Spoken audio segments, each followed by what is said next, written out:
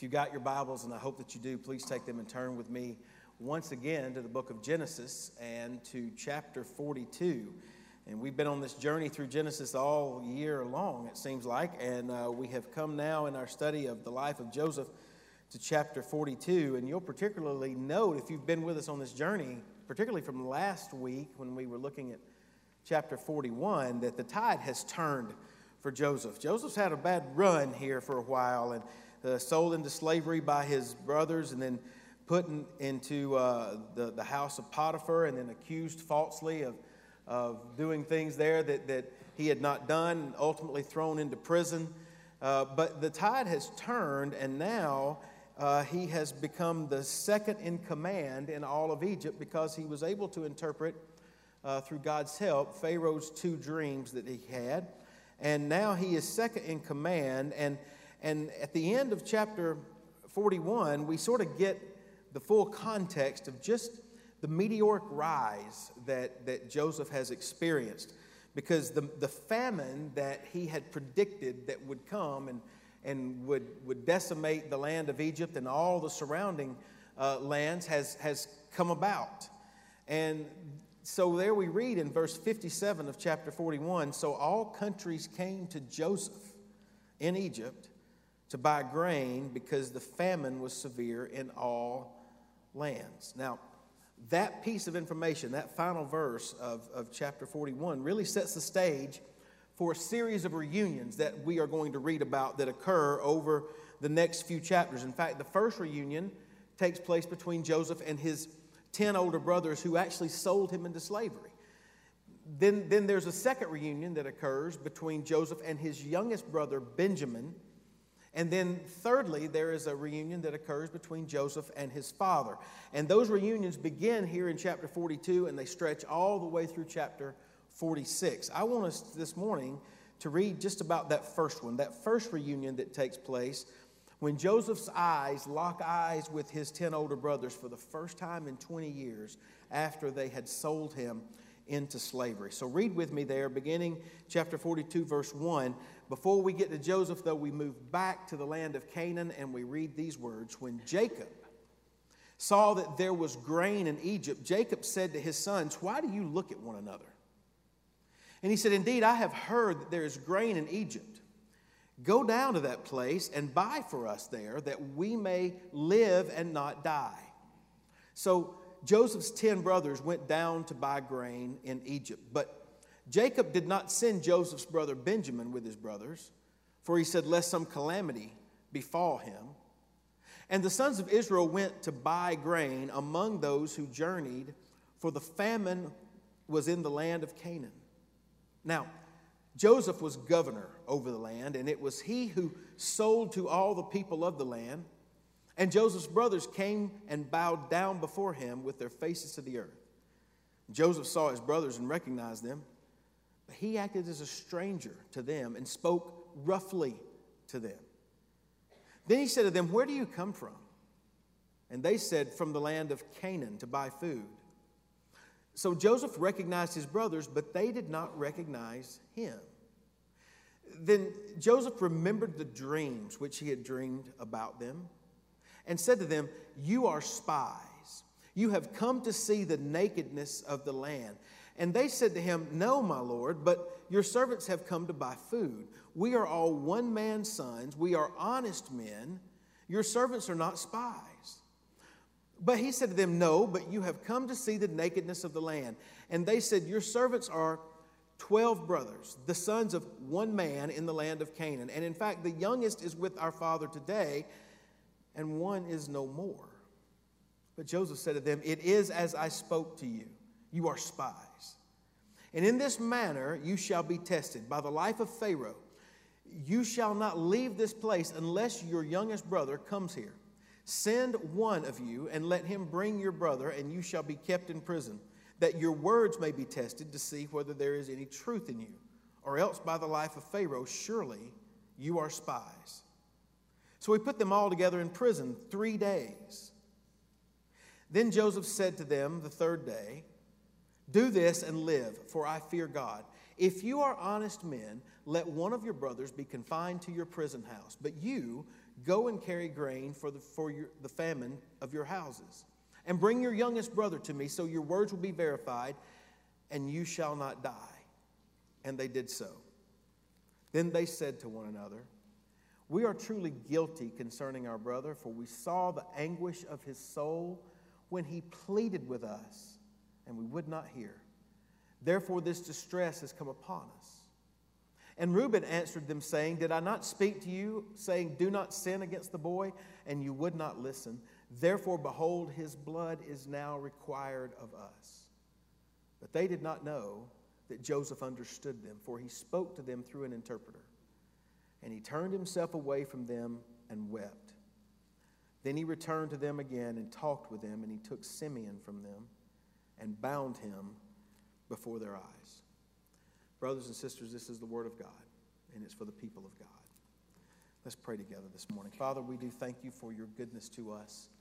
Thank you for your love and your mercy. We thank you for the truth of God's word that we can hear read and we can assemble together to read, and then allow your Holy Spirit to help us understand it. I pray that would occur this morning.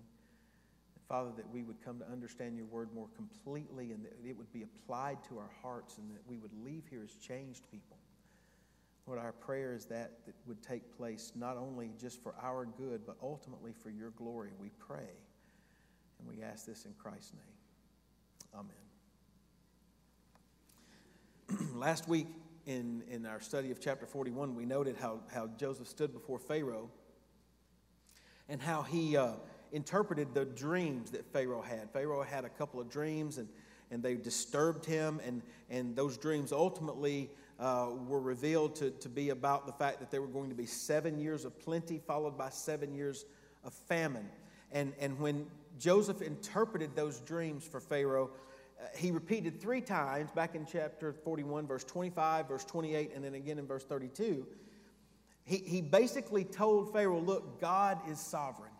God is the one who is in charge and who will bring the things that you have dreamed about to pass. And in fact, what he says is, look, Pharaoh, there is a God who created everything.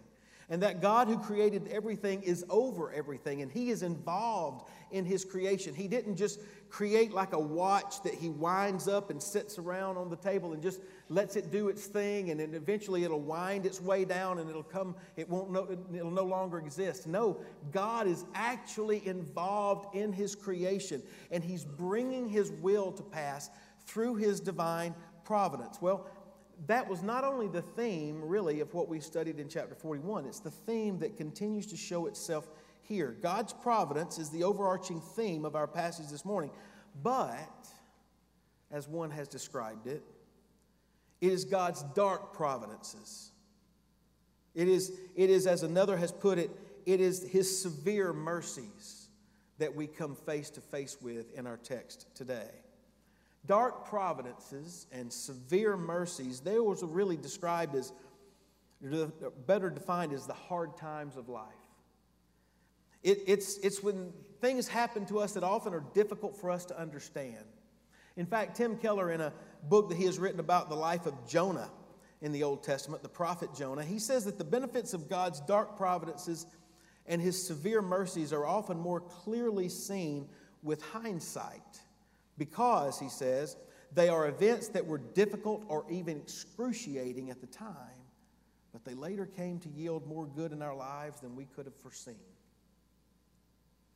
The text before us today, I believe, shines a light on those dark providences and on those severe mercies that God will often allow to come into our lives, but he uses those things to turn sinners to him. In fact, that's how I want us to look at this text this morning. And the first thing that I want you to note, and I've given you a number of points on your outlines, they're just one words, but they point us to some of the dark providences that are in our text. And so the first one that you'll note on your outline this morning is this. It's the word famine. Famine. There was a famine in the land. I should point out to you, as I did at the beginning, that the last 3 chapters, all the camera lens has been on Joseph. For the last 3 chapters, it's been on him in the land of Egypt. But now the camera suddenly pans and we go back to the land of Canaan. And it's kind of this meanwhile back at the ranch sort of opening to chapter 42. And what we see is that this famine has created a great severe trial there in the land of Canaan. In fact, it's kind of humorous to me because you get this picture of this old patriarch Jacob. And he's there and he's looking at his sons. And his sons are just all kind of standing around looking at one another. And it's as if he says, is that the best that you guys can come up with to do? I mean, my dad is sitting right here this morning, and there was more than one time in my life that he looked at me and said, is the best that you can do is just sit there? Is that what you can? So evidently these guys could figure out nothing else to do except just stare at one another. But Jacob says, I've heard via the internet that was obviously in place at the time that there's grain down in Egypt. Why aren't you guys going to Egypt to find grain for us? Notice what he says in verse 2. I have heard that there's grain in Egypt. Go down to that place and buy for us. Listen, that we may live and not die. There you get the severity of the famine. There you really get the context that tells you just how severe this famine was. This was a life or death situation. The famine had depleted all of their food reserves. It had probably dried up all of their wells of the water. There was no food growing. The land was barren. And if all his sons could do was stand there and look at one another, he says we're all going to starve to death.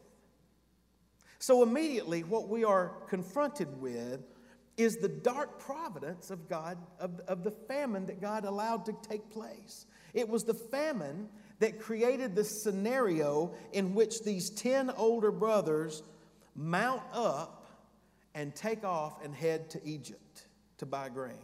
Now, notice this piece of information. Jacob did not send his youngest son Benjamin with him. Benjamin was the full brother of Joseph, born to the long since deceased Rachel.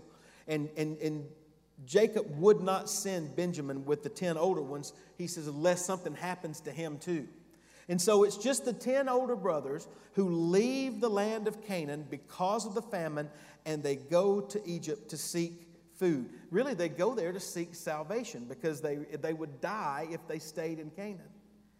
But what they don't know is that before they can find the salvation that they seek, they will have to be reconciled to the brother that they treated so poorly and sold into slavery 20 years before. And here's what we need to realize from the first few verses, as Bruce Waltke has written. He says, through the famine, God initiates the suffering that begins the process of reconciliation. Let me say that one more time. Through the famine, God initiates the suffering that begins the process of reconciliation. Another has put it this way. It said, worldwide famine creates the backdrop for the family drama that is about to unfold, whereby Joseph's brothers are forced to confront their past. So, famine is the first dark providence. It's the first severe mercy that we encounter in this text. But notice the next one that I've listed for you there on your outline. The second point is this. It's accusations. Accusations. Once Joseph's 10 other older brothers get to Egypt, they went to a city where they could buy grain. And according to verse 7, though they didn't recognize him, it was there that they encountered Joseph, who, the scriptures tell us, was the governor over the land. And that term, governor, it's a word that literally means Joseph was the one who had complete power over everything that was going on. He was the one who controlled what went on inside of Egypt. It's no wonder then, out of deference and out of respect, that we read that the brothers all came and bowed down before him with their faces to the earth. Now, what I want to point out to you, though, is interesting, is that this encounter in and of itself shows us that God's hand was at work. Consider the fact that Egypt was a very large country, and Egypt had a number of large cities, and those cities had a number of people from foreign lands that were coming to there in order to get grain. But in God's divine grace and according to his divine plan, Joseph was in the exact city where his brothers came that day. And I want you to know that was not luck. It was not happenstance. It was God's providence that Joseph would be there. But I would suggest to you that from Joseph's brother's perspective, it was a dark providence that Joseph was there. It was a severe mercy that it was Joseph that they encountered. You see, consider the fact that though the brothers all come and bow down to Joseph, they don't know it's Joseph. And according to verse 7, Joseph saw his brothers and recognized them, but he acted as a stranger to them, and he spoke roughly to them. What's clear is that Joseph was the one who was in the position of advantage. He was the one who had the advantage over the 10 brothers. He knew who they were, but they only thought they knew who he was. They only thought that he was the most important man in Egypt at the time. They had no idea that the man standing in front of them was the brother that they had treated so badly and sold as a slave 20 years earlier. And the truth is, we could go so far as to say this: Joseph knew these guys with terrifying intimacy. He knew exactly what they were capable of. He had witnessed it firsthand. No one else in the whole nation of Egypt knew exactly what these guys were, but Joseph knew what they were. And he was in the position to hold over them the power of life and death. Now, many question why Joseph didn't immediately reveal himself to his brothers. I mean, why did he pretend to be a stranger? Why did he talk so harshly and roughly to them after all these years? Some have suggested that he was being vindictive. Some have said that he was enacting some vengeance upon his brothers for what they had done. But I would suggest to you that based upon the details that we read this morning, and also from what we continue to see revealed to us over the next couple, 2 or 3 chapters, that I would say that proves that vengeance was not a motivating factor for Joseph. In fact, note that once Joseph asks his brothers to tell him where they're from and why they're in Egypt, according to verse 9, Moses tells us that Joseph remembered the dreams which he had dreamed about them.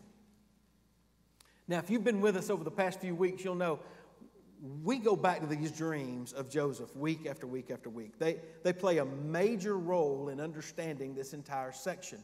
And I believe that Joseph went back to these dreams again and again and again. Back in chapter 37, God gave Joseph 2 dreams. In both of those dreams, the end result was that all 11 of Joseph's brothers, as well as his father and all of his family, all bowed down to him. And Joseph goes back to remembering those dreams, and I can't help but think that while he's standing there in that city, and he looks out and he sees all his brothers bowed down before him in respect, now I know what I'd have done. I'd have said, ha! Those dreams ain't so stupid now, are they, boys? Huh? You made fun of me all those other years ago, but look what you're doing. You're bowing down to me just like I said you would. That's what I would have done. Joseph doesn't do that. Here's the thing. Joseph went back and remembered those dreams, but remember, it was only 10 of his brothers who were bowing down to him. The dreams that God had given him said, all 11 will bow down to you. In addition to the sun and the moon, which represented his father and his mother. And Joseph, I believe, realized that though those dreams at least partially were being fulfilled, they had not been completely fulfilled for him. God had not brought everything to pass as he had revealed that it would. But then I also think that being reunited with his brothers, though his brothers didn't realize that a reunion had occurred, Joseph realized that God had placed him in a position of power for a purpose. In order for him to be able to be the protector and the preserver of his family. I believe that Joseph realized that he had been given great power and he had been given great prestige, but that God had given these favors to him for a purpose greater than merely seeking revenge. And therefore, I believe that Joseph realized that leadership involved authority, but that it also brought upon him a great weight of responsibility. That's why I believe that he concealed his identity. That's why I believe that he spoke to them as harshly as he did, because he didn't want to reveal too much too soon. In fact, he even accuses them of being spies. 4 times in this text, he accuses his brothers of espionage. And I think that's a little interesting. He says, you've come to see the nakedness of the land. In other words, you've come to find out where we are undefended so that you can come back later and come steal all our food and take it back to your country. And what's interesting is that they immediately say, no, we haven't come to spy on you. We've only come to buy food. And then they say this in verse 11, we are all one man's son. We are honest men.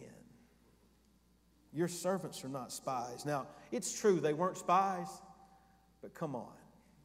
You're going to tell me you're honest? In our previous study, we already know what Reuben was capable of. We've already seen what Simeon and Levi were capable of doing. We've already read the story of Judah, and we know just how dishonest he was. You're going to come and tell us that you're honest? I promise you, Joseph knew these boys better than they thought he did. But then he accuses them of being spies yet again. And in verse 13 they say, your servants are 12 brothers, the sons of one man in the land of Canaan. And in fact, the youngest is with our father today, and one is no more. You begin to understand that in accusing them of being spies, Joseph was able to gain more information about them than he would have gotten if he had not done so. In his accusation of them being spies, they started offering all kinds of information like, look, our father is still back in Canaan, and we've got a younger brother that's still with him.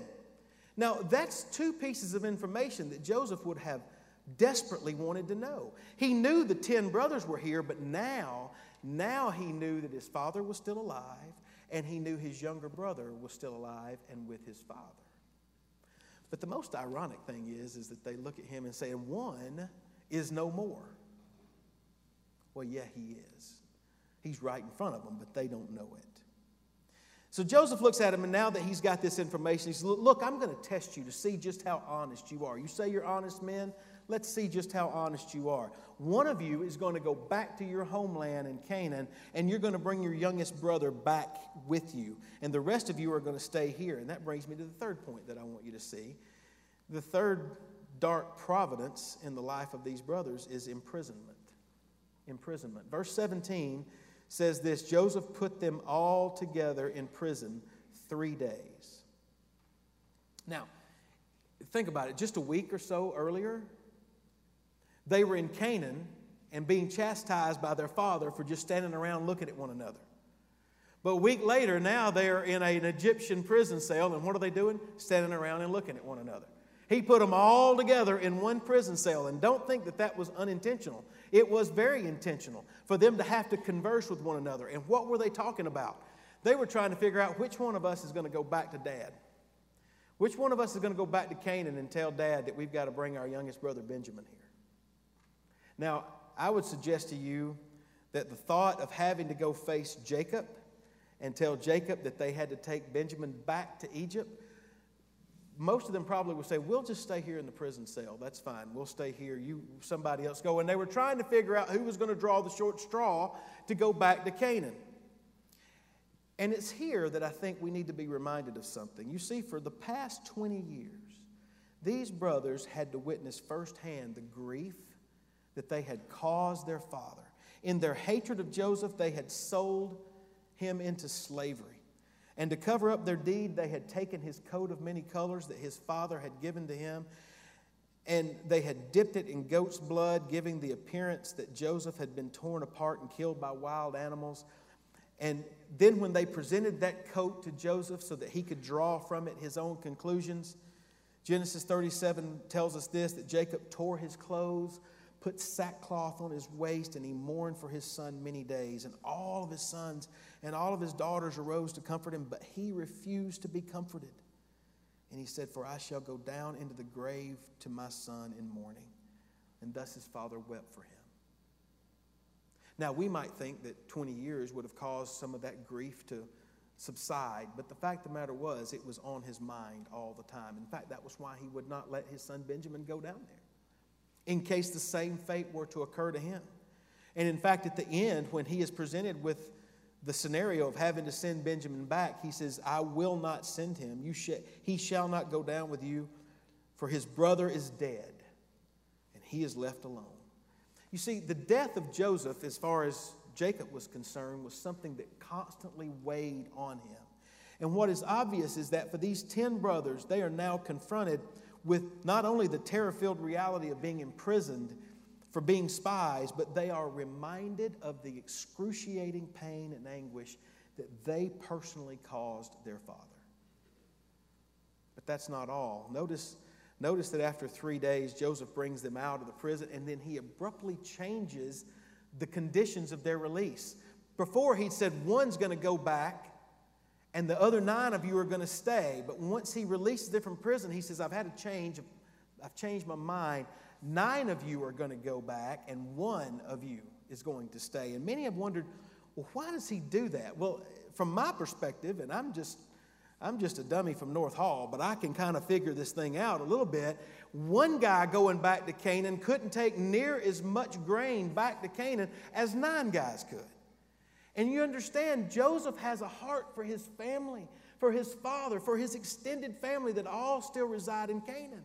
And so he says, look, 9 of you can go back and you load your camels up and your donkeys up with all the grain that you can take.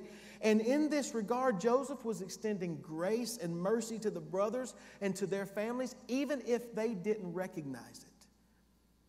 Furthermore, now, rather than having to figure out which one brother was going to go back, they all kind of looked at one another and go, which one of us gets to stay? And evidently,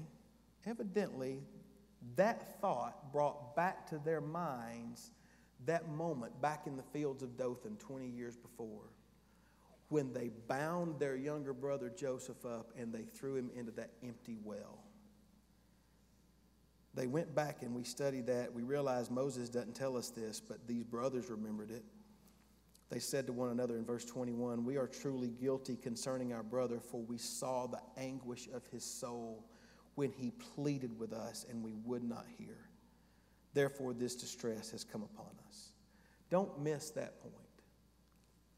You see, these brothers were more perceptive than we might have originally thought.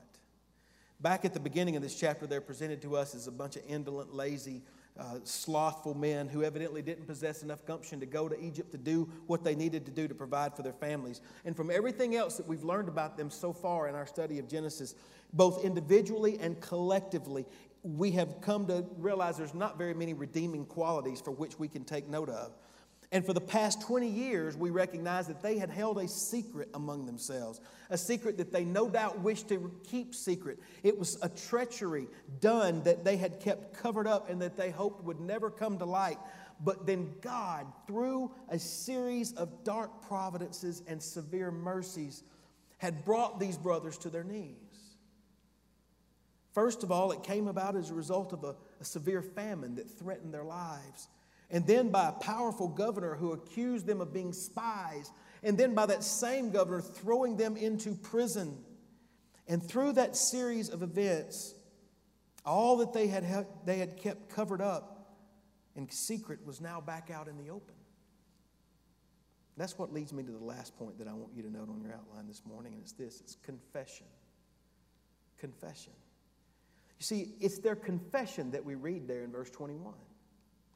And notice that even though they don't know that it's Joseph who is in their presence, they no longer refer to him as that dreamer. That's what they called him back in chapter 37. He was the dreamer. They don't call him that here in verse 21. They call him our brother. And here's where I want to bring you back to something. When they got thrown in prison back in verse 17, they probably thought they were thrown in prison for no good reason. They weren't spies. But here's where we learn that they recognized, yeah, we did have a reason to get thrown into prison. Verse 21, they say, we are truly guilty concerning our brother. Chuck Swindoll has written this. He says, the first step toward activating a seared conscience is taking responsibility for our own personal guilt. The brothers did not blame their father for being passive. They didn't blame their brother Joseph for being proud or arrogant or favored. They did not diminish the wrong that they had committed by saying that they were too young and didn't know any better. No, they used the right pronoun when they agreed, we are responsible. And there's no one else that we can blame. Let me ask you a question this morning. Are there things floating around in your past that you have refused to take responsibility for, and for which you refuse to admit your own personal guilt? I want you to know that God, in His great love for you, will pursue you. Sometimes He will do it through the warmth of His smile. But sometimes, as Joseph's brothers found out, He will do it through His dark providences. He will pursue you through His severe mercies.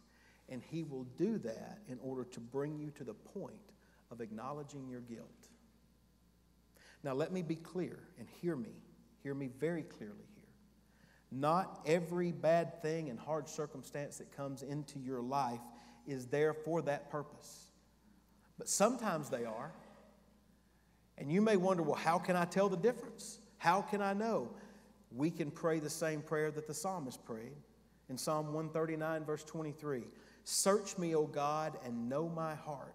Try me and know my anxieties, and see if there is any wicked way in me, and lead me into the way everlasting. You see, we should ask God to bring conviction into our lives so that we may see ourselves the way that He sees us. And the fact is that conviction sometimes is brought about through hardships, through God's dark providences, and through His severe mercies. And I want you to notice that our passage closes with the brothers.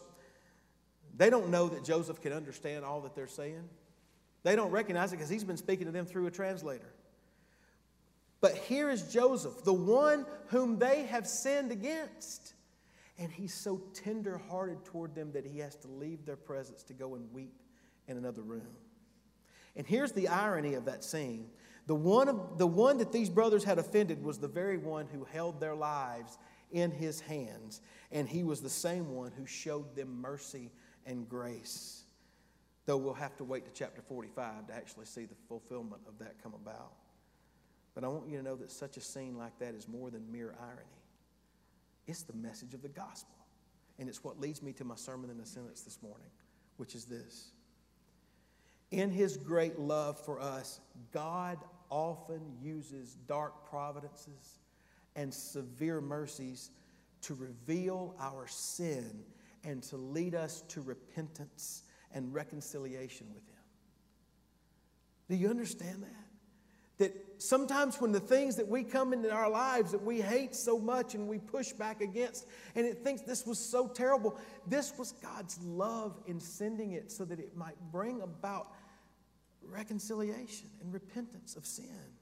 When I think about how God used the dark providences of the famine and the accusations and the imprisonment to bring His brothers to the point of confessing their guilt, I'm also reminded of the ultimate purpose. The ultimate purpose was to bring them out and to save them. In many ways, I'm reminded when I read this story, and I was this week, I was reminded of the story of the prodigal son in the New Testament. Jesus tells it. If you remember that story, as long as the money lasted and the wine was flowing, the prodigal son was living large. And he didn't have in his mind whatsoever all of the things that he had done, the way he had broken his father's heart by telling him he wanted his inheritance to go and to leave home. But then that son ended up in a pig pen, and he was starving and he was broke. And make no mistake about it, the pig pen was God's dark providence. The pig pen was God's severe mercy, because it forced the son to come to the end of himself. And when he did, he said this, I will arise and go to my father and say to him, Father, I have sinned against you and am no longer worthy to be called your son. Make me as one of your hired servants. But the scriptures say that while the boy was still a long ways off, the father saw him. And the father ran toward him, and he bear hugged him, and he fell on his neck, and he kissed him, and he just showered him with love. And he picked him up, and he told his servants, you go get the finest robe that we've got and put it on him.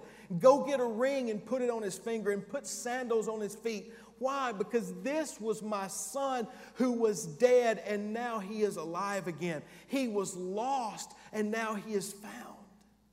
That is the purpose of God's dark providences and His severe mercies, is to bring us to the point where we realize we have sinned against Him, but He stands there open-armed, ready to receive any and all sinners who will come to the recognition that they are sinners and that they need His grace and that they need His mercy. That is what it means to be saved. It means it begins by acknowledging your guilt and asking the Lord to cleanse you of that guilt and to save you for Jesus' sake. My guess is there are some of you who may look back across the events of your life and wonder why they have unfolded as they have. In fact, right now, you may be facing some of God's dark providences and His severe mercies. The truth is, God may be bringing those circumstances into your life to remove the things that you are prone to place your faith and confidence in, so that He can bring you to the place where He brought these brothers, to the awareness of your great need, so that you will turn and discover the provision that He offers you in Jesus Christ. As one has put it, it is only when God shows to us that the cupboard of our own ingenuity is bare that we will then go humbly to He who is the bread of life. My prayer is that each and every single one of us will run. We will run to the bread of life, because He stands there with open arms ready to receive all who will come to Him. Brothers and sisters, this is the word of God for the people of God. Let's pray together. Father, we thank You for Your goodness to us. I stand before a congregation of people representing exactly what we have looked at this morning. One who ran far away from You, rebelled against Your word, but one who found mercy and grace when I turned to You. And the truth of the matter is, there's not a believer in this room today who has not experienced the same thing. Grace and mercy extended to undeserving sinners. That is the message of the gospel. But we recognize sometimes that we can allow the circumstances of our lives to drive us away from You, or we can see them as You see them, as ways of drawing us to You and drawing us to Your grace and mercy. I pray that that would take place all across this room this morning. Some maybe for the very first time. And so if those who come to conviction of their sin before You today would be willing to bow their knee before You and confess their guilt and humbly ask You to save them, I pray that that would happen for Your glory and for Your honor and for their good. And then for the rest of us, we know that that's how we came to faith in Christ to begin with, and yet we still recognize we need to continue to come to You. So I pray that You would encourage our hearts today and help us to see ourselves as You see us. I pray this in Christ's holy name.